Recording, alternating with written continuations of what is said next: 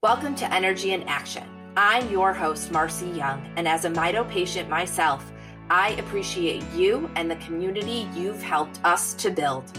This podcast honors the triumphs and struggles of patients and families affected by this disease and celebrates the work being done by doctors and researchers every day to make it a safer world for our people.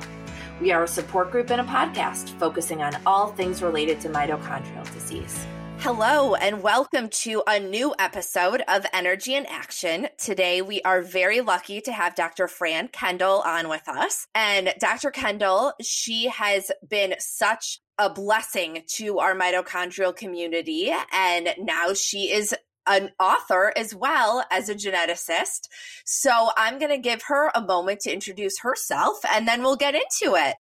I see patients with rare connective tissue diseases like EDS. Both groups of diseases, although the pathophysiology is very different, they share a lot of problems in common, like autonomic dysfunction, like GI issues.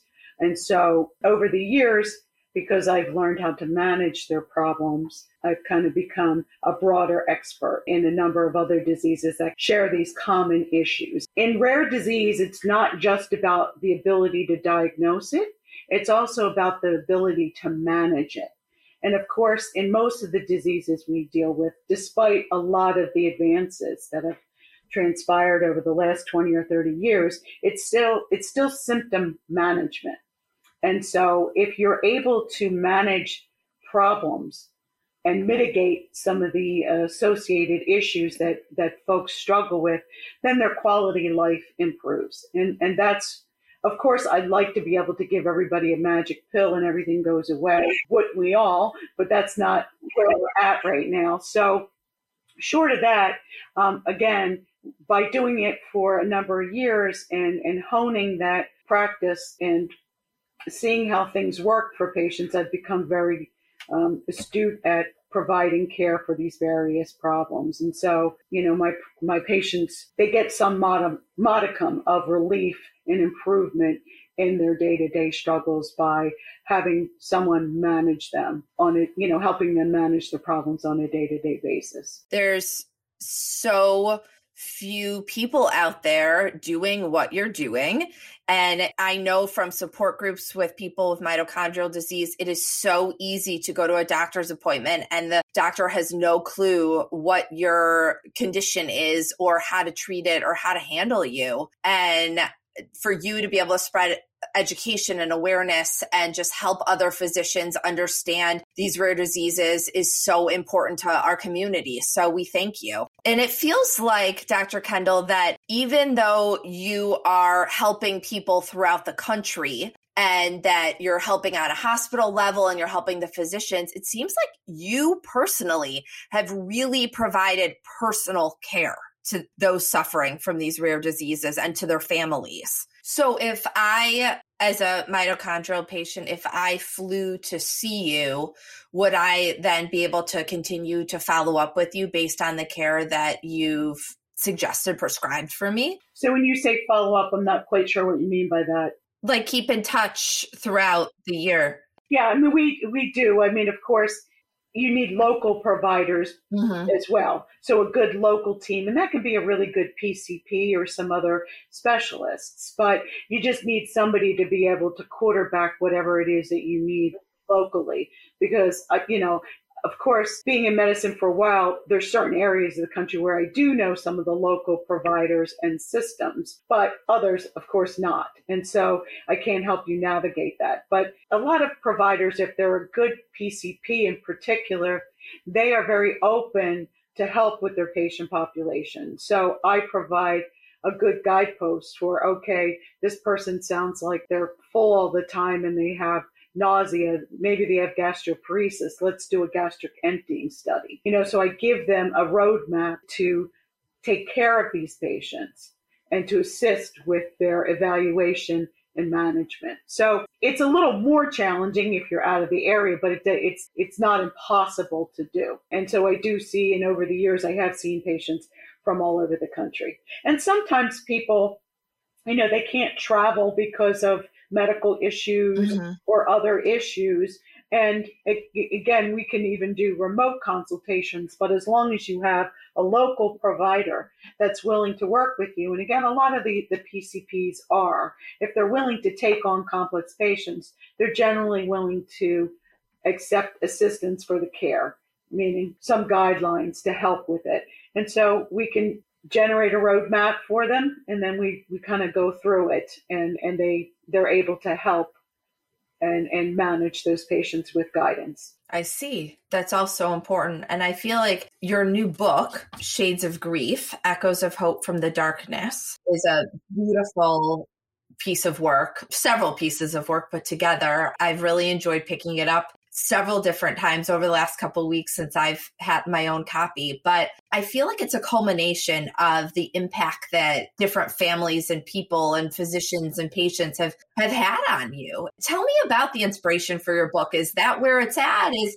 what made you want to write this book after working as a geneticist for all these years? Well, I've always been interested in writing. I've been writing not for public consumption necessarily, but since I was a teenager. And that was just something I've always been passionate about. And when I was in high school, my English teacher wanted me to go into journalism school. And that never really hit my radar. I was doing it more because that was a passion, not because I thought you could do anything with it. And so I love science, I suppose, more than writing. And so medicine and science, and that's where I ended up. So I've always had that innate passion for it. But in terms of the inspiration for this particular book, I mean, I think it certainly started with my patient population. And so when I was at Boston Children's, the very first piece in the book is titled Only a Moment. And it's about one of my patients with a rare metabolic disease. And she was a beautiful little girl, very shy, but just an amazing spirit. And she had a very challenging disease. Not that they're not all, mind you, but this particular disease would cause severe crises intermittently. And she got very sick. She was from outside of the immediate Boston area. So she got very sick. And after a few days of trying to manage her locally, they flew her into Boston Children's. And we did everything we could, but she had sustained significant brain damage and she passed away. And so it broke my heart.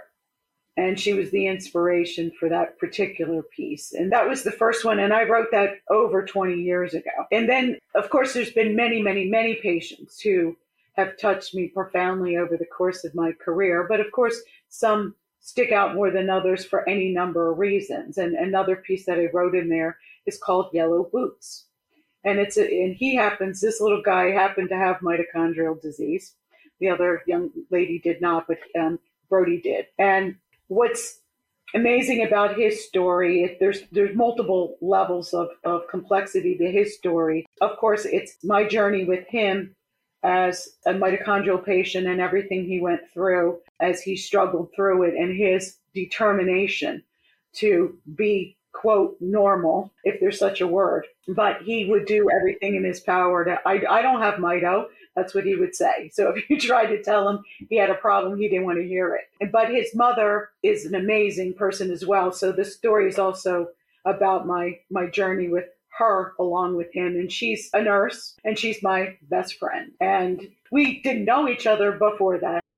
I was just going to ask, so him being under your care brought you to your best friend? Yes. Oh, that's such a beautiful story. So when his mother, of course, during the height of his illness, she couldn't work. She spent most of her days in the hospital. After he passed away, she went back to school.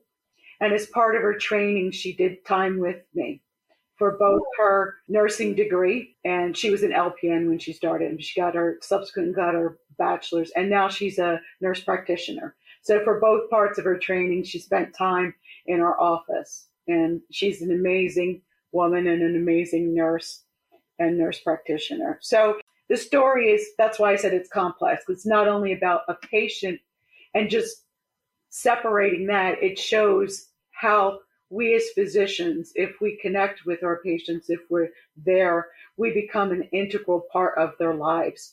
And I try not to ever forget that. And what I mean by that is, sometimes you can walk into a room, you talk to people and you leave, but if you're not cognizant of what you're saying or doing, you have no idea how much impact that might have on someone. And so I try to make it a holistic approach to people. It's not just about, okay, try this and try this. I want to connect with them and be there for them on multiple levels. And so because I do that, and it comes at a price, because when they're sick or they pass away, part of you passes away with them. You feel it really heavy. You do. And so I've had many, many patients like that, but these two children inspired me to write those two particular pieces. So that was the inspiration. And then I've shared those pieces with people over the years, and it was really my friends who encouraged me to compile a lot of these writings into this manuscript with the intent of sharing my personal journey with the hope that it would impact other people to deal with their grief and to move through it as best as they can with whatever mechanisms they can. And so the real precipitating factor that got me to compile everything was really the death of my parent. So, when your parents go, that's your foundation in the world, certainly as a child. As you get older, of course, you have your more independent life, but it doesn't mean they're not your parents anymore. But when they pass away, especially when they're both gone, there's so much besides the grief associated with them. It's the liquidation of their lives. It's the end to chapters in your life. So it made me become more introspective at that time.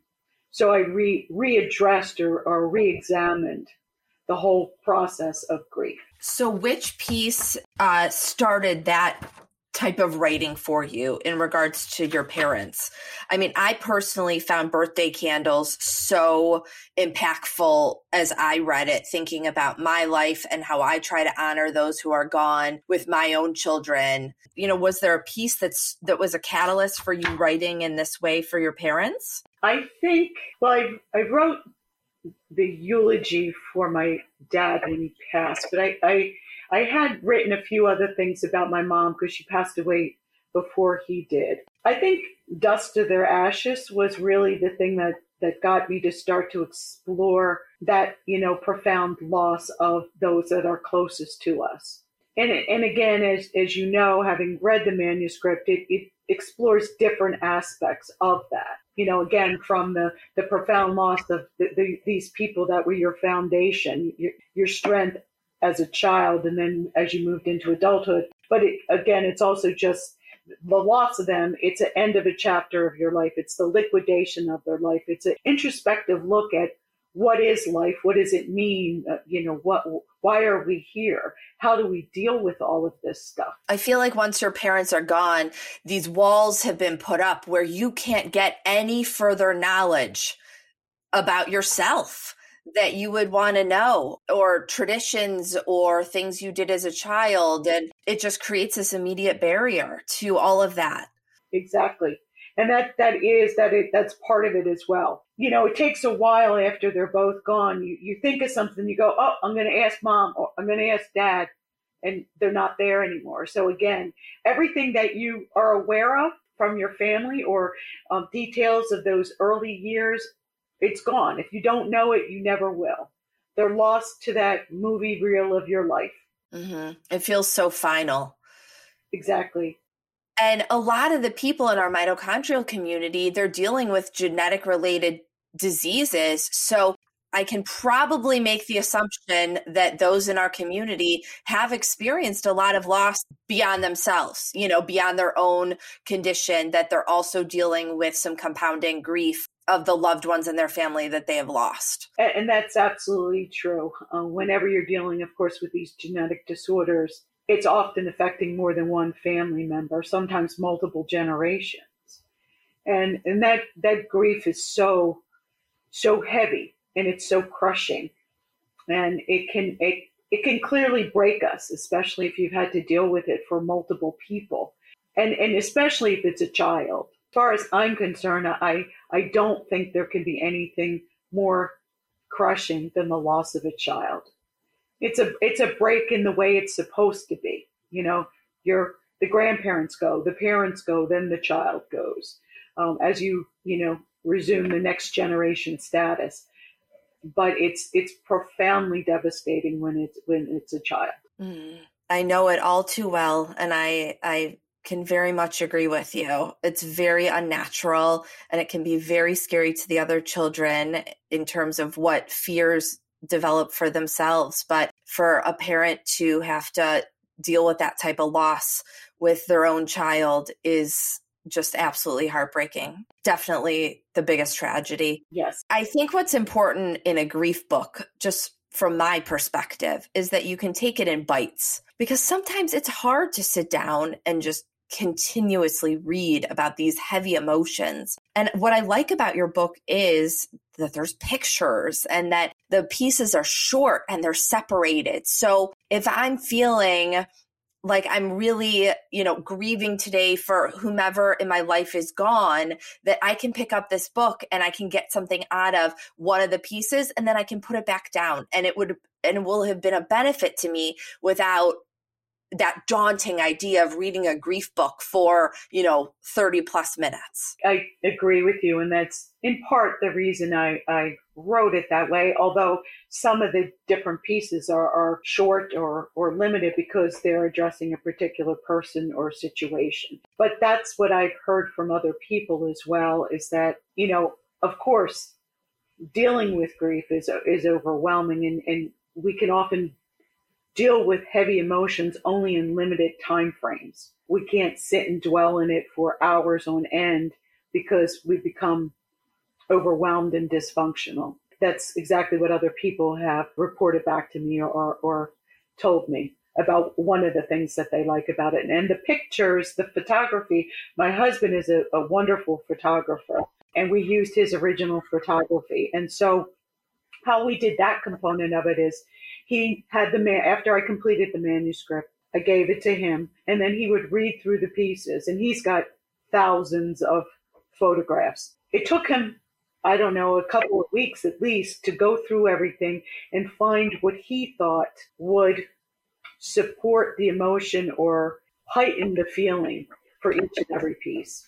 So, of course, to some people, it might not do that, but from his perspective, he thought that those different photographs helped portray, I guess, the emotion of the piece. I agree, especially as you're reading separate pieces, to be able to put a picture with it, and it kind of ties it all together. It's really beautiful. As I mentioned, that the birthday cake piece really resonated with me, or birthday candles, really resonated with me. And that picture is like a very dark background with a darker cake with maybe like a chocolate frosting, and the only bright light is the candles. And within that piece, there's a lot of talk about how to honor someone once they're gone. And I work on that with my kids a lot since both of my parents are gone. And what can we do so that we can keep the memory of both of them alive within our home? And we're always looking for new ideas. And it's a topic that I want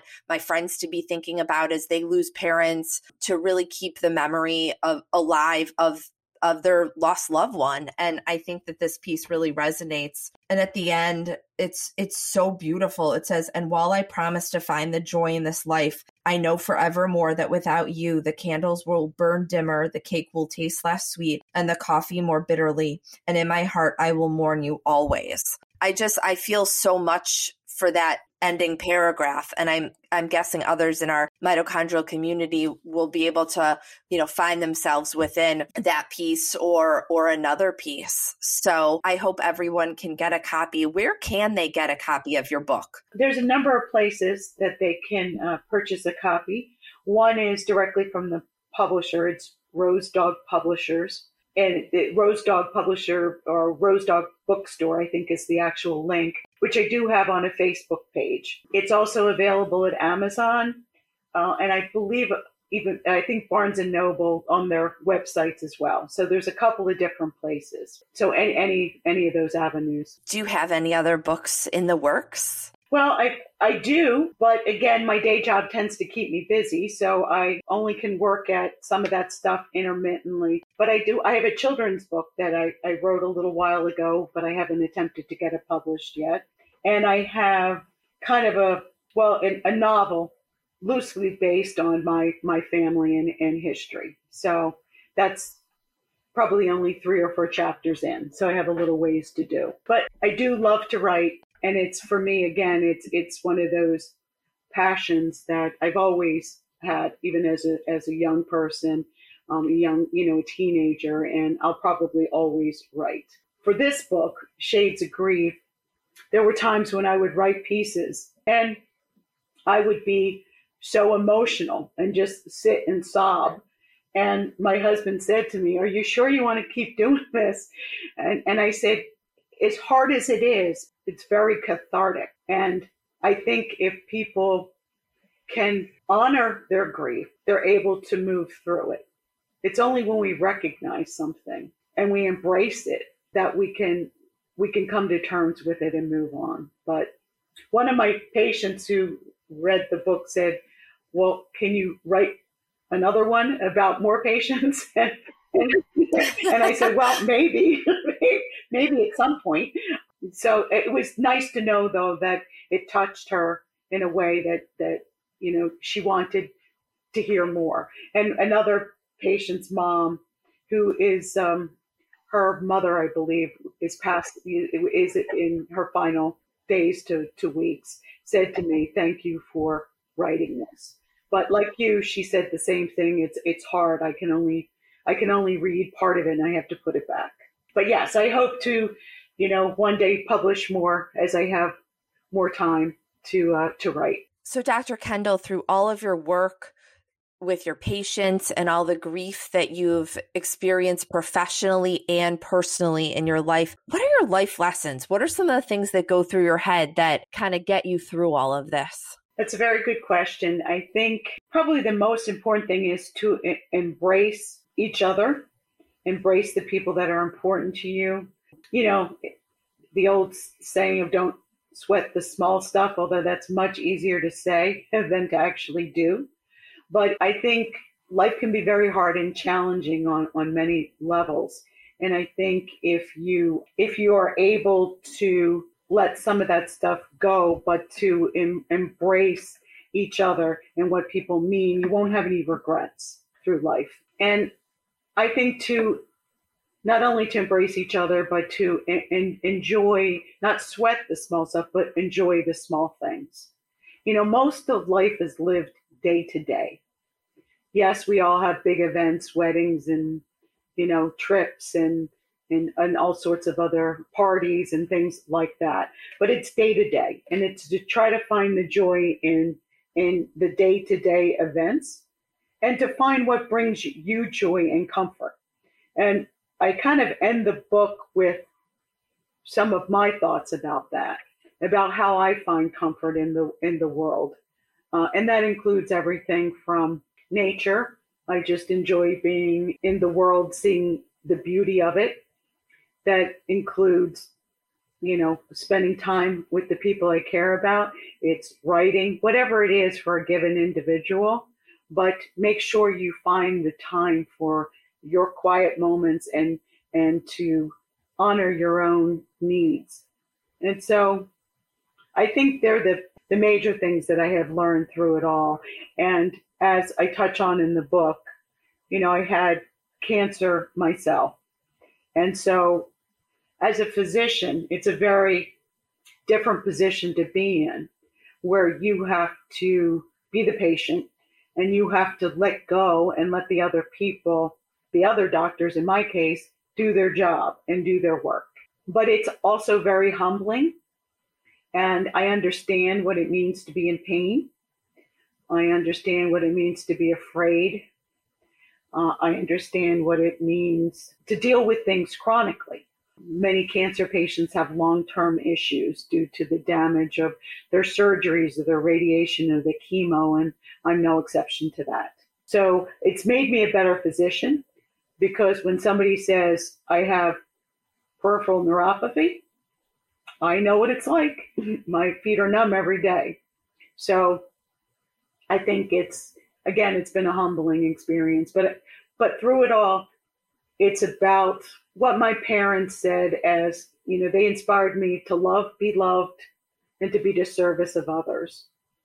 And I think that they're the guiding principles I hold on to in my life, along with the other things that I mentioned already, how I get through some of the challenging times.